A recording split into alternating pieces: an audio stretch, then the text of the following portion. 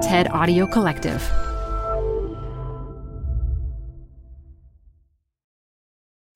Hi, I'm Adam Grant. I think about work a lot. That's why I wanted to tell you about Canva Docs, which will help you expertly craft your work communications. They have an AI text generator built in called Magic Write, powered by OpenAI. You can generate any text you want. Job descriptions, marketing plans, sales proposals. Just start with a prompt, and you'll have a draft in seconds. Tweak your draft, and you're done. Try Canva Docs with an AI text generator built in at canva.com. Designed for work. This episode is brought to you by Progressive Insurance.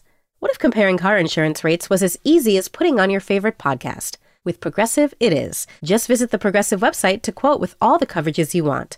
You'll see Progressive's direct rate, then their tool will provide options from other companies so you can compare. All you need to do is choose the rate and coverage you like.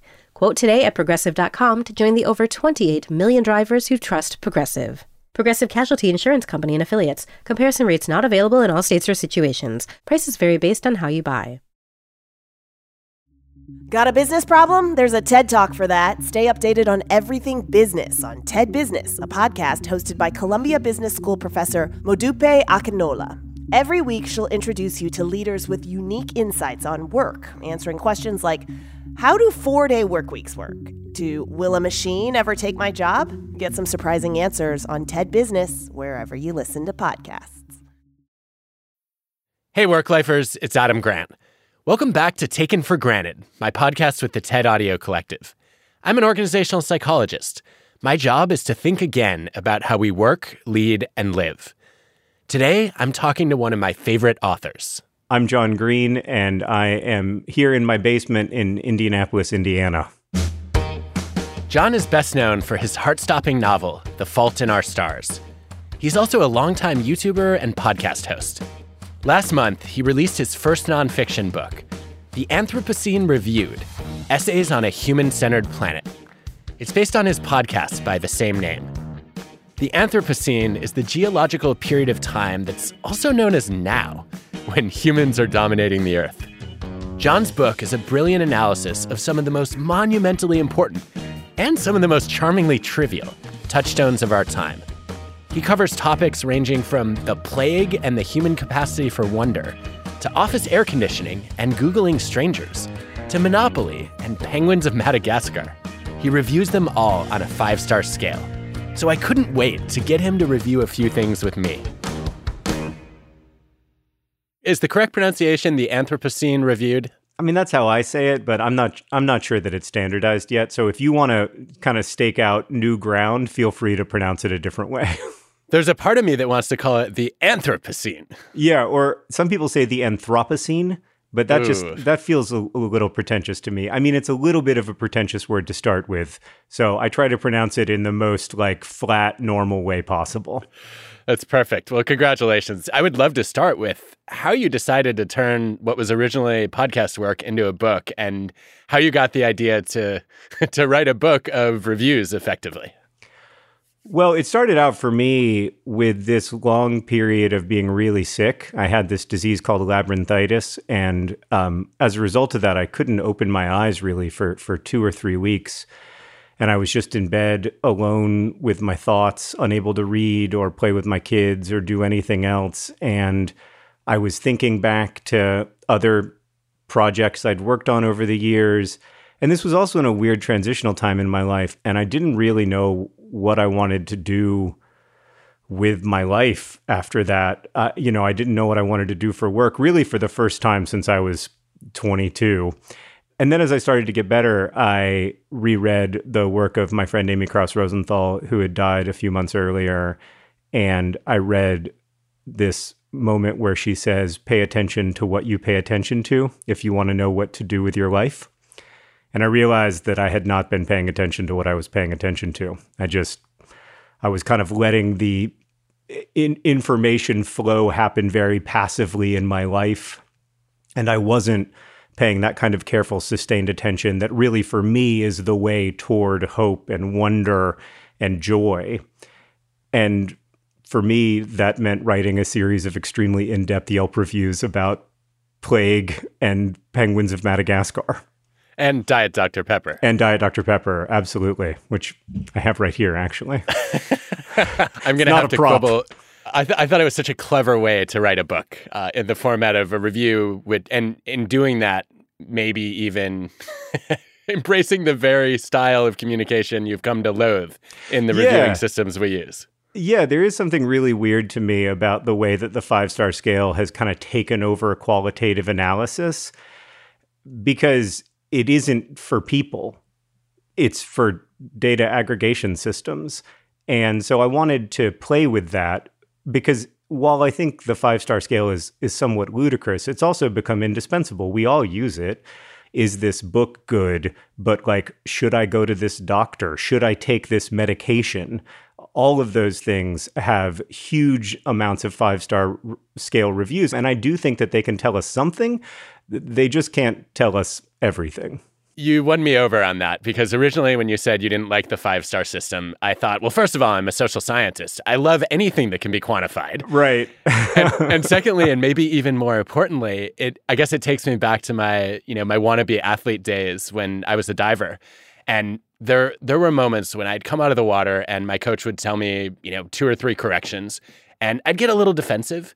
But if he said 4.5, like, whoa, that's a long way from a 10. Tell me what I can do better. And there was something about the rating that took all of the subjectivity and the uncertainty about, do I need to listen to this feedback out of the equation, and made me realize this is not good enough. And ever since then, I have loved a quantitative rating. Every time I write a draft of a book, when my students will read it, I ask them to rate the chapter on a scale from 0 to 10. And wow, it's the same thing, a 4.5. I remember a student saying 4.5 once, and I asked why, and she said, not a page turner. Okay, now I didn't want to rewrite it, but now I know I have to. Yeah, no, that's interesting. I don't think that I'd ever thought of the kind of quantitative analysis of qualitative experiences that way, as a way of almost taking out the subjectivity of it. I guess for me, I feel like I can't take out the subjectivity of it, because a book that is a page turner for me is not going to be a page turner for everyone.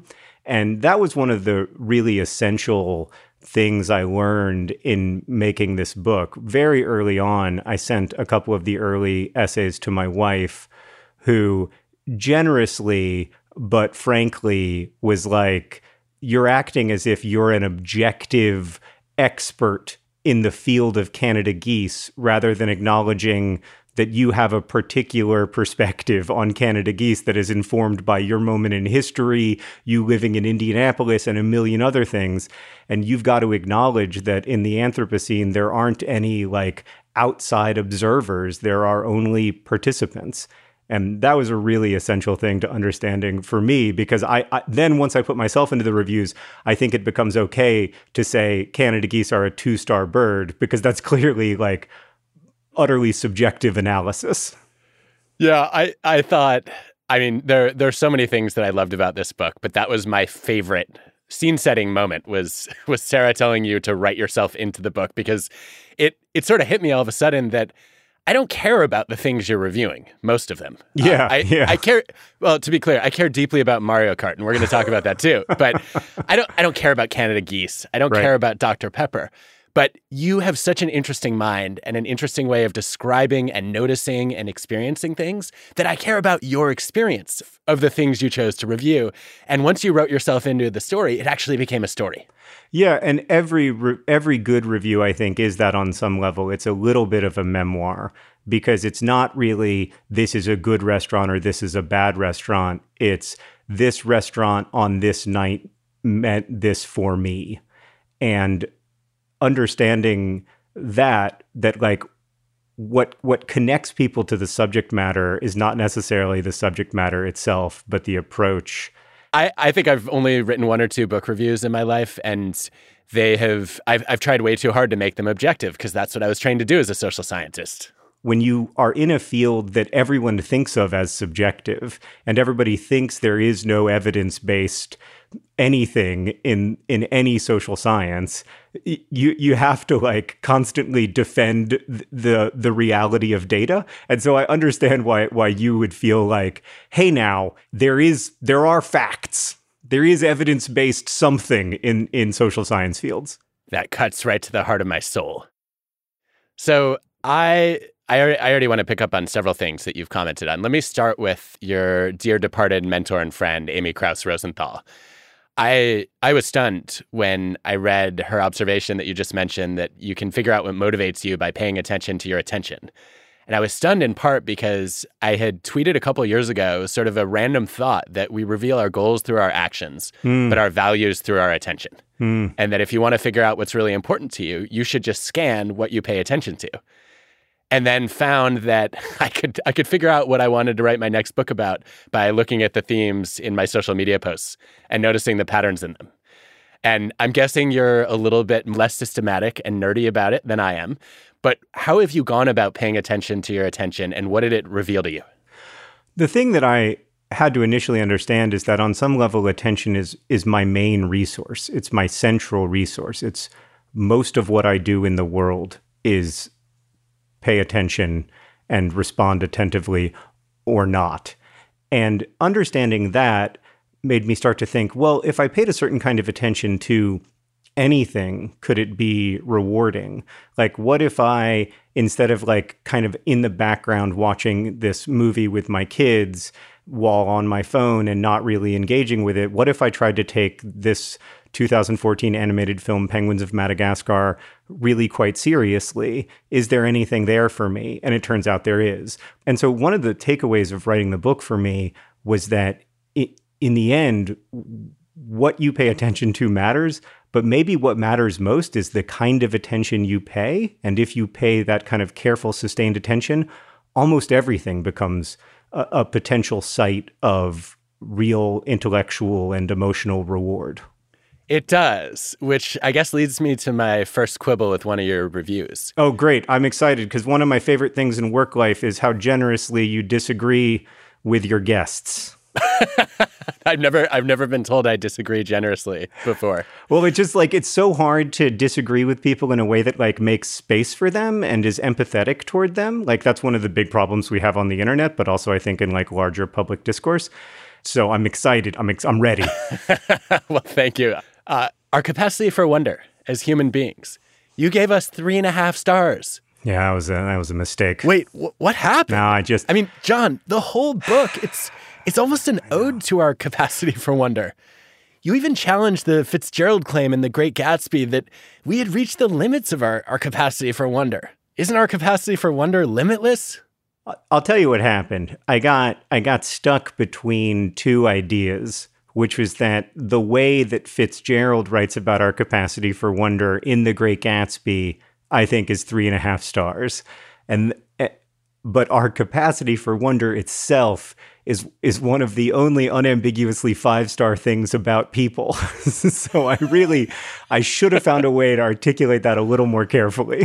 I had a hunch it was something like that because, I mean, the book is dripping with wonder. And I think it's one of the things that's so magnetic about your work is how you take things that other people ruminate about or avoid, and you make them invitations to curiosity. That's a lovely way of thinking about it. Yeah, and I think one of the things that I guess it left me thinking about a little bit is as you start to pay this kind of sustained attention that you're talking about to your own attention, you do see patterns. You notice that you wonder about certain kinds of things more than others. Mm-hmm. What did that teach you about intrinsic motivation and how to find that and sustain it? Well, if I don't have a sense of like purpose and orientation in the world, I find it extremely difficult even to get out of bed, let alone to do anything. For me, it's not like a philosophical matter. It's a mission critical part of being alive. And sometimes the motivation can be something as straightforward as, my kids need stuff and I need to help them get it. And that can be a good motivator. Sometimes, especially when it comes to my work, I need to find the kind of motivation that can like carry me through the difficult parts of writing. And like writing is by no stretch of the imagination the hardest job I've ever had. And so I need to have a kind of motivation so that I can so that I can have the discipline to work. Because like, I'm not somebody who's going to be able to just wake up in the morning and say like, discipline alone is going to sit me down at this desk and it's going to make me write. I have to have another motivation. And for me, this motivation, especially with this book, was trying to reach out, trying to find points of connection with other people. And so that desire for connection, especially starting around March 13th, 2020, became so profound for me that it was a great source of motivation. How is that different from the intrinsic motivation you found in writing your other books? I wonder if you could look back on what propelled you to write The Fault in Our Stars and Turtles All the Way Down. Yeah. What was similar and different there? I think what was different was that with this book, I was writing on some level for myself, but from myself, of myself, about myself. I never know which prepositions to use, but I was writing very directly about my own experience. And I haven't done that in my novels. Those books were motivated, I think, on some level by a desire to go back and speak to the person I was when I was 16 or 17 years old. But they were also motivated by a desire to write the kinds of books for young people that I had when I was a young person that made such a difference in my life. And I found that a really clear motivator. Well, I guess that's almost perfectly segueing to the next thing I was wondering about, which is we met, I don't know, maybe 5-6 years ago, very briefly. I remember. And it was also just a very nerve-wracking experience sitting down with somebody whose writing I admired so much, amplified by knowing that you were often nervous to meet new people. And I'm like, oh no, I'm nervous, and I'm supposed to be the guy who makes John Green comfortable. This is not going to go well. I don't do a great job of concealing the fact that I'm nervous around new people either. Well, neither do I. So me as the anti-anxiety force in an interaction is probably not a good bet. But one of the things you said that was so profound was that you really don't like it when people say write for yourself, and you think about your books as a gift to other people. And I wondered if you could talk more about that. Yeah, I mean, I think there is a time and a place to write for yourself, but for me, it's in my journal. And when I'm writing to share work, I have to think about it as a gift I'm trying to make for someone that's given freely, and I have to be able to let it go too, because part of making a gift is when the time comes, it's not yours anymore, and that can be a really hard part of writing. Sometimes I really want to hold on to the stuff that I'm working on and not let it go and not let it become someone else's. I know that feeling. And, you know, it's interesting because I obviously, as somebody who studies generosity, I'm drawn to the idea of thinking about your work not just as an act of self-expression, but as a contribution to others. And I think that's so much of the fuel behind, you know, a lot of human creativity. I worked on a paper once that was called "The Necessity of Others is the Mother of Invention." Yes. And I think it's such an underrepresented theme in creativity that we're capable of having lots of novel ideas when we're just drawn in by interest, but finding the most meaningful and the most useful ones really requires taking somebody else's perspective. Yeah, and that's one thing I really love about writing novels is that it is an attempt anyway to imagine both someone else's perspective when you're writing, because you're writing a fictional story, you're making something up, but it's also an attempt to imagine the needs of the reader and what would benefit the reader. Does that make you the world's biggest advocate for bibliotherapy? I kind of am. I mean, I think there are limits to what books can do, and sometimes whatever field you're in, you always think it's super important. Like, that's just a side effect of spending all your time inside of that pond. Like, you think like the fish in that pond are the most interesting fish in the world, and you think your pond is the, largest and most important pond on earth. But like, I really do think the book's pond is pretty important. I do too. And I wonder if it's not just a side effect, but you were drawn to that pond because of the way that you experienced it. Yeah, for sure. Books made me feel less alone in the loneliest times of my life, but also they can be accompaniers in joyful days. They can be guides to wonder and joy. And allowing these things to kind of coexist is one of the things I love most about books. Like, I love books that are funny and sad. I love books that are, that contain all of these big human experiences, because in real life, that stuff is always living alongside everything else. And I think that's part of the gift of a great book, is it gives people a little bit of extra permission to feel that full spectrum of human emotions. Yeah, no, that's a great way of saying it. There is one thing that gives me pause, though, about thinking about a book as a gift. When I compare it to other kinds of creative products, I'm much more comfortable giving those. Like, if I could paint, I would say, John, here's a painting, and I wouldn't feel guilty about it. But handing you a book, here's a bunch of work to do. Yeah, and you're going to be better for this, even though it's going to take you a lot of time and might bore you in certain parts.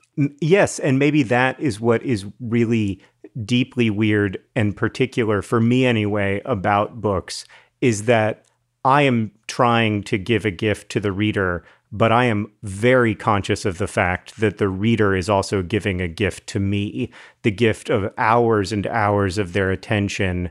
And so it requires a mutual generosity. The reader has to open themselves to the book, and the writer does as well. I will say one of the gifts that you are legendary for in the writing community is signing just an almost unfathomable number of books.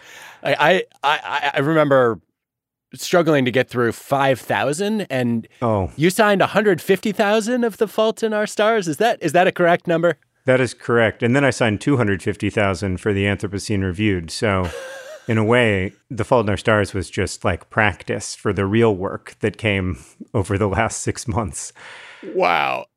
I love, though, that you are, personalizing hundreds of thousands of copies of your books to make it into a true gift for the reader, right? Because no one else will have that exact signature.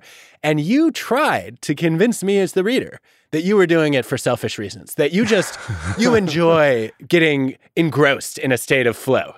I do enjoy it. I mean, I will say this time around, I did not enjoy the last 100,000 or so signatures that much.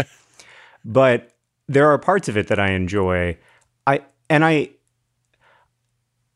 It's so hard for me to find a way to express what it means to me that anyone would read my book. It's a little way of also trying to take this highly mechanized, somewhat distant process and say, well, there is one page that we both actually touched, and we really, this is a small but still physical connection between the two of us.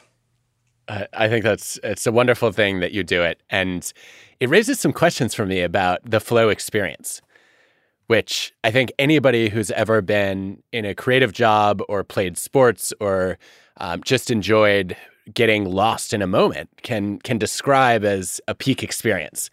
Yeah. One of the things that's always bothered me about flow, dating back to Mihaly Csikszentmihalyi's work coining the term and studying it, is he describes it as where challenge meets skill, where you have almost a difficult task at the very edge of your capability that's stretching you. But signing books doesn't stretch your skills at all. So why is that a flow experience? For the same reason that like level 7 Tetris is a flow experience for me on the original NES Tetris from 30 years ago. Oh, yeah. Which is that maybe my capabilities just aren't that high. I don't know. But like, people ask me what I think about, and I'm like, I don't know. I don't really think about anything. I think a lot about the signatures. I think about whether that one was good. I think about, like whether this one is good. I think about how to do it, even though I basically know how to make the motion with my hand. Those are the things I'm thinking about in the same way that when I play Tetris, I'm thinking about how to fit the blocks together. But for me, if there can be something that occupies enough of my consciousness, there's something on the other side of that is really, really lovely and calming and mindful and present. I think in the book, I talk about a present tense that actually feels present. And that's how it feels for me. Yeah, that makes a lot of sense. And I guess it also aligns with one of the most common flow experiences in the Csikszentmihalyi data, which is driving. Yes. Also not at the very edge of most people's capabilities, but to your point, requires enough attention that you probably shouldn't be doing anything else. Right. Yeah. You should not be on your phone at the same time. And it's the same thing with signing. Like, it requires enough attention for me that I am just there. That feeling that you have when you're driving, where like long stretches of time pass, but it doesn't feel like they passed, or like many miles passed, but you don't know how they passed, is so lovely and weird and particular. And that feeling of driving alone at night, especially for me, gives me that. And when I'm driving alone at night, I don't listen to music, I don't listen to podcasts, because I don't want anything to distract from how lovely this is.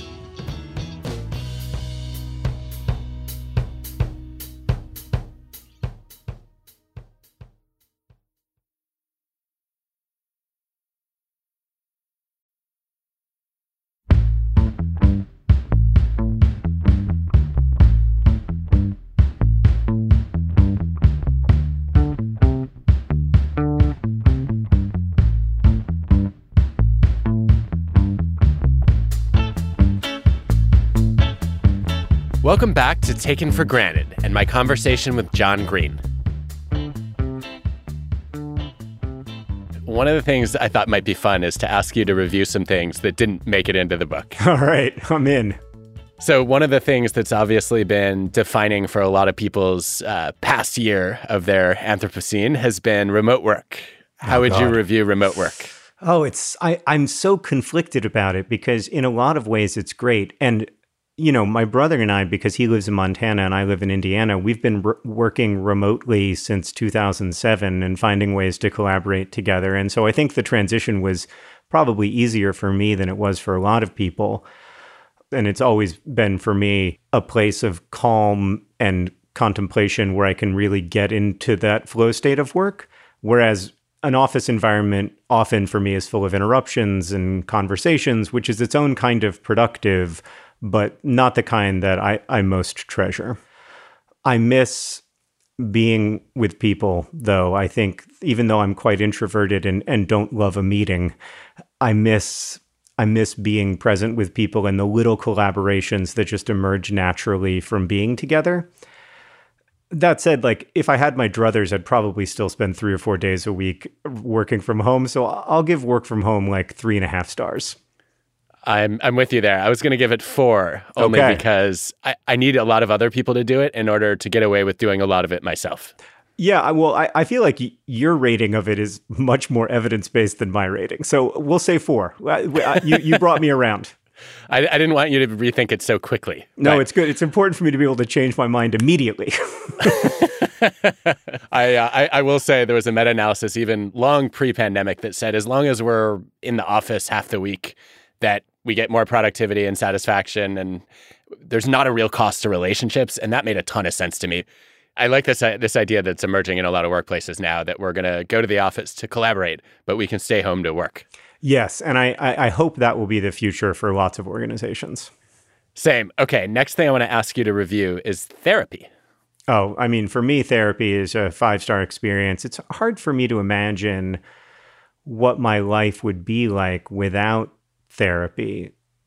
I have fairly severe obsessive compulsive disorder and have had periods of major depression in my life. And the tools and techniques of cognitive behavioral therapy have made as big a difference for me probably as medication. And between the two of them, they are the reason why I'm able to have a healthy and productive life while also living with mental illness. On that note, how would you review OCD itself?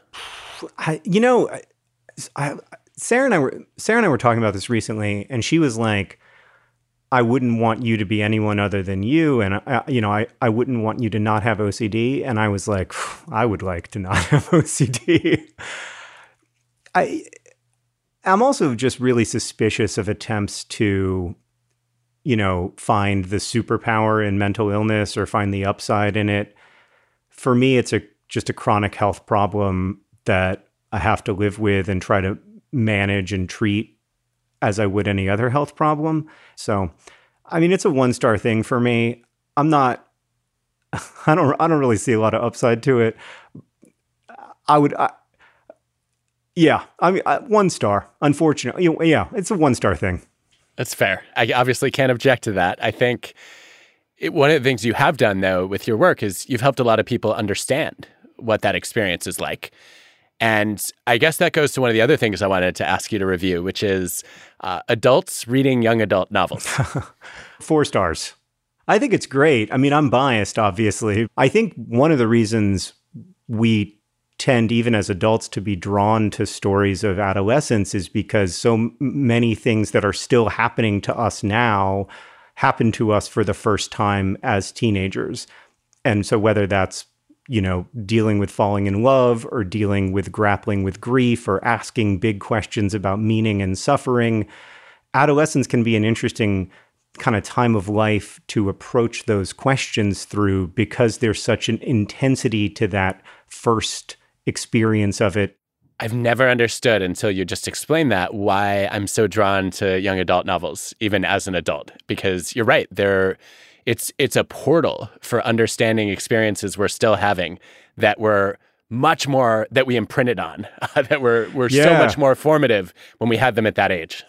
Yeah. And, the second time you fall in love is great. And in some ways it's better because you have a little bit of context.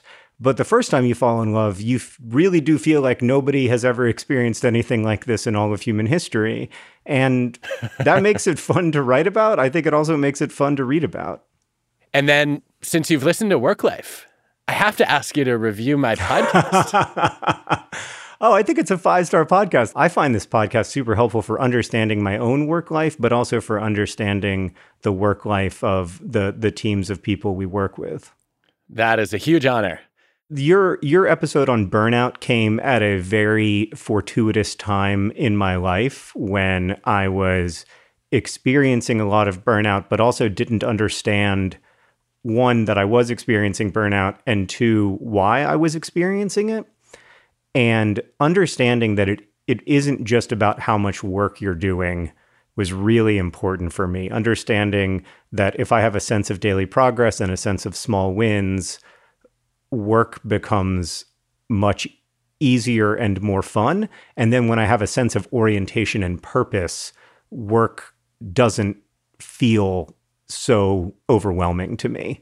And so that was probably the biggest thing that I use all the time. When I start to feel that way, I can tell myself, okay, well, what are some small wins? Or are you venturing away from a feeling of purpose in your work? And maybe that's why you're feeling burnt out.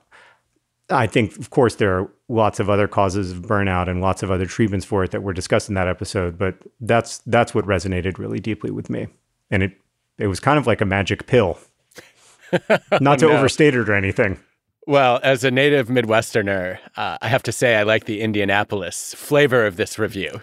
It's very kind and warm, but I also imagine there's some ideas you've disagreed with or wanted to challenge a little bit. Is there anything that jumped out at you where you said, no, you got this wrong, or I have a different take on this?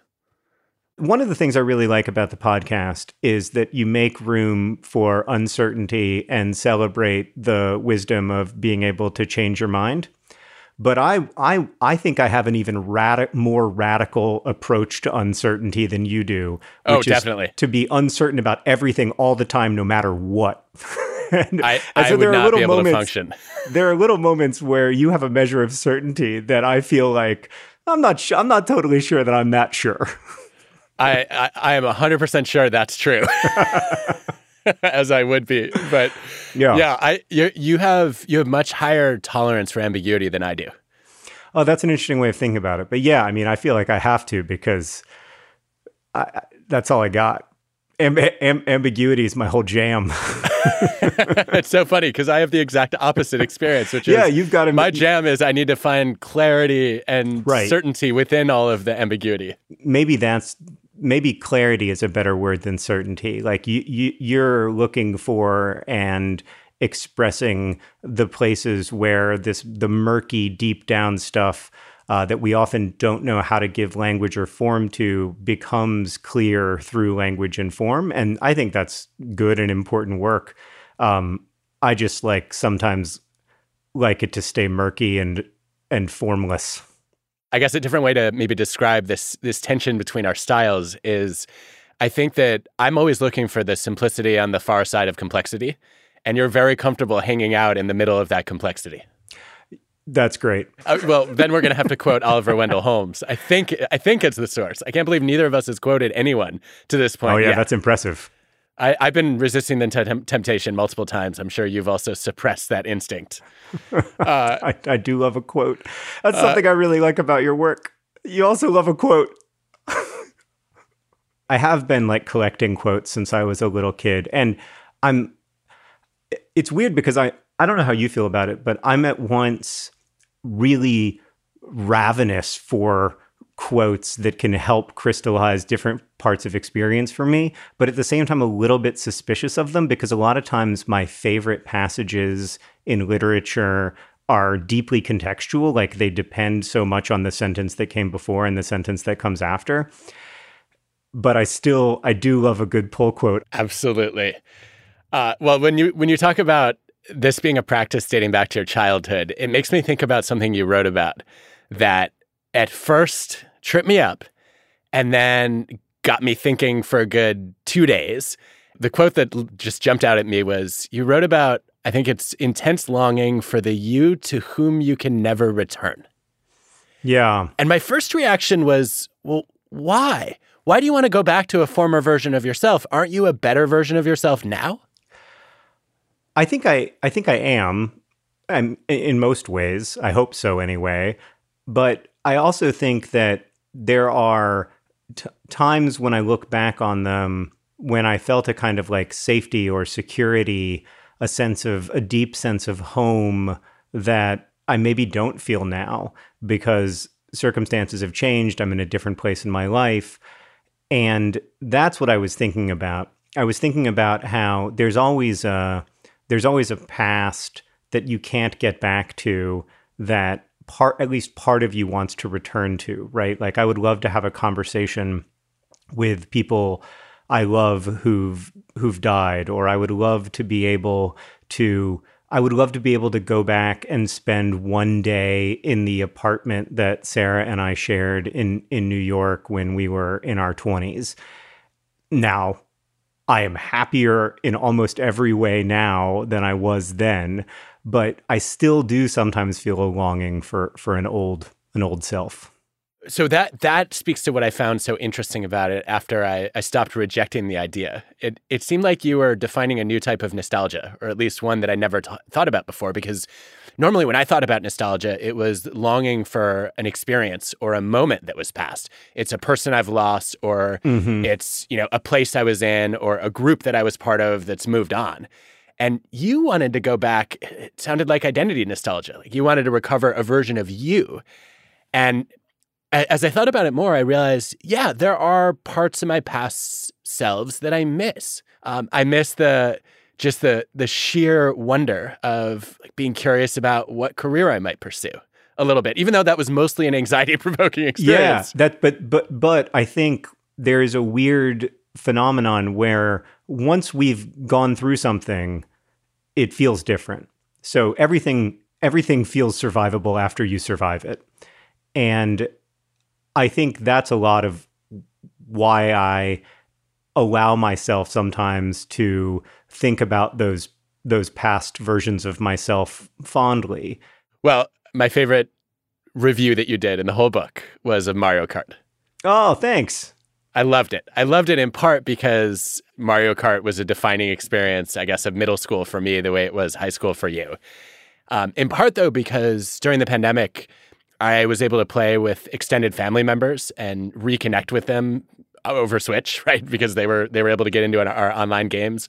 My best friend from college was in Germany, and we played games against each other, and his kids were racing our kids. Oh, that's great. It's just such an incredible experience. And I wanted to hear you talk a little bit more about the life lessons from Mario Kart, and then I might add in a little bit of psychology and see what your reaction is. Great. Well, for me, the first life lesson of Mario Kart is that games are more fun when they're played with friends. And Mario Kart was one of the first games in the old days, in the Super Nintendo days, where you really could play with friends. It was an excuse for us all to be crowded together on a couch, for us to be talking about everything else except for Mario Kart. But then also, there's the game mechanics of Mario Kart itself, which really interest me, because if you're in last place, you get better power-ups than if you're in first place. Like, I remember playing Mario Kart with my kid, my son, who's now 11, but at the time was probably 7, and he got Bullet Bill, this incredible power-up on the last lap, and he didn't just beat me, he also, like, smashed my cart as he passed me moments before the finish line, so I ended up finishing 4th. In one way, it's not fair because I was better at Mario Kart than this 7-year-old. But in another way, it's very fair because the power-ups you get when you're further behind should be better than the power-ups you get when you're ahead. Whereas in real life, the power-ups that you get when you're ahead are almost always much better than the power-ups you get when you're further behind. And so that, for me, it was also a way of trying to write about that. I found that so compelling, and I feel like there's no better way for me to express a parent's love than the joy I felt when our 7-year-old beat my sister, my brother-in-law, and me in a race. Yeah. Well, now I can't compete with Henry. I mean, now I'm the one who's hoping to get Bullet Bill on the last lap. Well, that goes to an interesting paradox in the luck skill debate. I don't know if you've ever read Michael Mauboussin's work. Does that ring a bell? So he wrote a book where one of the chapters basically analyzed how important luck is as a function of the skill level in a field. And what he showed was the exact opposite of what I'd assumed, which is the higher the skill level goes, the more important luck becomes. Wow. Which is really weird, right? It's counterintuitive. At first, I thought, but it makes a kind of sense. It makes sense to you. Go ahead. Well, the reason it makes a kind of sense, and I'm sure that this is wrong, and I look forward to being corrected, but the reason it makes a kind of sense to me is that there are a lot of really skilled writers. And when I think about what differentiates, it's mostly luck. So, like, just on a personal level, that's my experience of it, is that once you get to a really high skill level, there's so much luck involved precisely because everyone is really skilled. Exactly. That's exactly how Michael explains it. I think his data, among other places, came from baseball. And he said, look, if everybody's bad, then the few people who are good are going to stand out a lot. But if everybody's good, it's almost impossible to know whether the pitcher or the batter is going to win on that given exchange. And it sounds like you see writing as a similarly high talent endeavor right now. Yeah, I think so. I mean, I'd have to think more of it to be sure that I believe that, but I think I do. Okay, another related topic that I wanted to ask you about. You, in 2 different sections of the book, you said things that surprised me. At one point, you said you need a vice. You feel like you need to have a vice in your life. I think that might be Diet Dr. Pepper. Yeah. And then the other is you said you always wished for a nemesis. And with both of these, I thought, why? Like, most people don't go looking for vices and nemesis. They're stuck with them, and they're trying to escape them. Well, I think with the vice, I don't know where it comes from, but when I was in my teens and 20s, I smoked cigarettes compulsively. And for me, like, the pleasure of cigarettes was in the kind of compulsive cycle of it, the buildup of the need and the desire, and then like the pleasure of giving in to that need and desire became a really kind of vicious cycle for me. And so I've managed to pull mostly out of that, but I do still drink Diet Dr. Pepper, which feels a little bit like a vice to me. As far as the nemesis, you don't want a nemesis? I mean, I feel like everybody wants a nemesis. It's great. Like I remember when I was younger in my writing career, a few of my writing friends would have writers that they felt like a real deep kind of rivalry with. And I would always think that was kind of cool and sort of wish that I had a writer who I felt this weird mix of admiration and jealousy toward. But I never really did. And I never really felt like I had a nemesis until relatively recently when I began gardening and I developed a deep nemesisical, to coin a term, relationship with this groundhog that lives underneath my hose shed.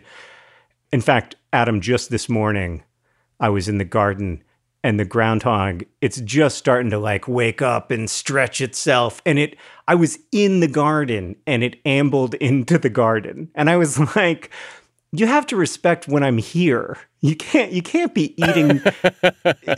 eating seeds while I'm here. You have to wait until I leave. And therein lies the difference between a friendly rival and a nemesis. I want the former, not the latter. Okay, maybe that's what I need. I need a friendly rival. Well, let's talk about the opposite kind of relationship that you have with your community of readers and viewers and listeners. They're called nerd fighters, right? Mm-hmm. Yeah. They're obviously, beloved fans, but they also seem to inform your creative process. And I'd love to hear more about how you interact with them and how they end up influencing your work. They influence my work in such profound ways. When I was writing The Fault in Our Stars, I would do these live shows where I would read stuff that I was writing as I was writing it. And I'd never done anything like that before. This was over 10 years ago now. And initially I thought, well, this is going to be terrible because people are going to be seeing stuff that isn't done and it's going to be embarrassing. But instead, what happened is that if I could make myself open in that moment to being like, I don't know if this is working. Like, I'm reading it out loud partly to try to figure out if it's working. And it was when I was writing The Fault in Our Stars that I realized I didn't actually have to be alone with the story in quite the way that I'd always thought I did. And ever since then, I've done that. And it's a deep, really important community for a lot of people. And I'm one of them. Like it's impossible for me to imagine my professional or my personal life without that community, but also without their pushback, without their, helping us to reframe and rethink things that we thought we knew and helping us to expand the way that we think about work and our set of obligations and responsibilities to each other. It's important to me in every way. John, on the subject of rethinking, one of the things that I've been thinking a lot about is this problem of escalation of commitment to a losing course of action, where you have something that's failing and you can't let go of it and you persist with it anyway. You had an example of this that I had no idea. You spent almost a year writing a novel about high schoolers stranded on a desert island. Oh, yeah, my desert island book. Oh, man. I spent almost a year on it, and I really tried hard to make it work. And I just got to a point where I was like, I don't know what's working or not working in this story. And I have a strategy for that moment, which is that I put it away for 2 weeks and I just work on other stuff. And then after 2 weeks, I reread it. And I've done that with a lot of different stories over the years. And when I reread this Desert Island novel, I realized that there was just nothing in it. There was no heart. There was no, there was nothing. The only sentence I ended up saving is this sentence, "It was kind of a beautiful day," which I did really like. And I put that in The Fault in Our Stars. And the rest of that book, I guess I wrote for those words. Well, I guess I had a couple of reactions to it. The first one is your technique builds so perfectly on what we explored in our episode on rethinking bad decisions, where we said, look, you need an outside view, you need an independent perspective to help you figure out if this is any good. And by giving yourself that 2 week window, you're essentially detaching yourself and internalizing the outside view. Mm-hmm. Yeah, exactly. And then you can see it as other people would see it. And that's when I was like, oh, this just isn't working. I've had that experience a lot in my writing, and that's made it a little easier to have, because the first few times I had it, it was devastating. Even that time really was devastating, because I felt like, oh, I'd worked for a year on this book and I wasn't going to get anything out of that year. But I did get a lot out of that year. And so that's the thing that I needed to learn about failure, is that I learned a lot from writing that stuff. It didn't get published, and in that sense, it was a failure. But I learned a lot, and I was able to bring a lot of what I learned to The Fault in Our Stars, which is the book that I ended up writing instead. I mean, I'm obviously so glad you did. Yeah, me too. I'm really glad that I didn't publish the Desert Island novel, and I'm glad that I wrote The Fault in Our Stars. But The Fault in Our Stars had also been a book that I'd tried to write many times, starting in like 2000 or 2001 when I was only 23 or 24. And I would do that same thing where I would write as much of the story as I could write, and then I would take 2 weeks away from it, and I would look at it and I would think like, no, it's just not working. It's just not working. It's just not working. And, that frustration built up over the years, and there were lots of times when I thought I was never going to be able to write that book. And then one day it started to work. Well, the other thing I thought was amazing about this example is I've had a pet peeve as long as I can remember when editors tell me, you have to kill your darlings. Yeah. And my reaction has always been, darlings are why you write. I'm not going to kill them. What I do is I save them and I find a home for them in a future book or article. And that's exactly what you did. Yes, that's exactly right. I think that you've got to find the right place for them, because a lot of times when I write something that I'm really pleased with, it doesn't work in the context in which I wrote it. And it's super obvious that I'm really pleased with it, which is part of why it doesn't work. It almost pulls the reader out of the story, because the reader's like, oh God, I bet he liked writing that sentence. And so you can't use that stuff a lot of the times in the original context, but maybe you can find a way to say something similar in a way that's a little less cute or a little less pleased with yourself. Yeah, what's the line from the great philosophers in South Park that you'd get caught in a cloud of smug, the perfect storm of self-satisfaction? Yeah. Very distracting. Yeah, that's I think what editors mean when they say kill your darlings is like try to eliminate your smug. That's exactly right. One of the things that you wrote about in the beginning of the book that, just hit me like a ton of bricks is you observed that we're simultaneously too powerful and not powerful enough. And I thought that is the human condition in one sentence. And I wondered if you could talk about your personal experience of that, because on the one hand, you have written books that millions and millions and millions of people have responded so powerfully to. And yet, as you put it, you can't even get your kids to eat breakfast. I can't. I mean, I couldn't get them to eat breakfast this morning. It was a significant source of tension this morning. It's very strange to me that so many people have read my books. It's very hard for me to put that in context or understand what it means or make any sense of it. But I'm aware of the fact that, I have gotten to have a seat at the table in a lot of people's lives, and that's a huge privilege and a huge amount of responsibility as well. And at the same time, it is also true that on an individual level, I don't really feel that power, and I often feel powerless to stop people I love from suffering. I often can't, keep people I love from suffering. I feel powerless before the big waves of obsessive compulsive disorder that I have to live with. I feel powerless before single strands of RNA. And so this is the weird thing about being a person. We are reshaping the climate. We are having a massive effect on the biodiversity of the planet. But at the same time, we as individuals, can't even save ourselves from a meaningless inert strand of RNA. And living with that paradox is difficult for me at times, and I think that's why I wanted to write about it. John, this has been such a delight, and talking to you is every bit as exciting and enjoyable and eye-opening as I hoped it would be. Well, thank you so much, Adam. It's really great to be with you and have a chance to talk with you. I'm a big fan of your work, so this is really cool.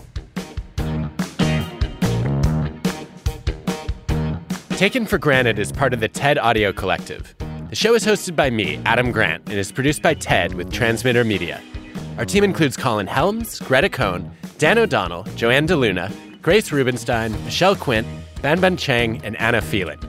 This episode was produced by Constanza Gallardo. Our show is mixed by Rick Kwan. Original music by Hansdale Hsu and Allison Leighton Brown.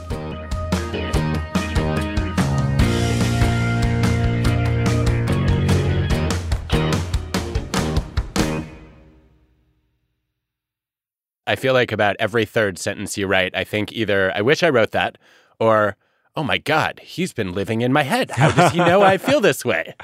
That is my favorite thing about books, actually, is those moments when it feels like the writer knows something about you that you've never told anyone, and you get to commingle these deep, really abstract, hard to fathom experiences and feelings with a writer. That's what I love about reading. So if my book could be that for you, I'm super grateful. PRX.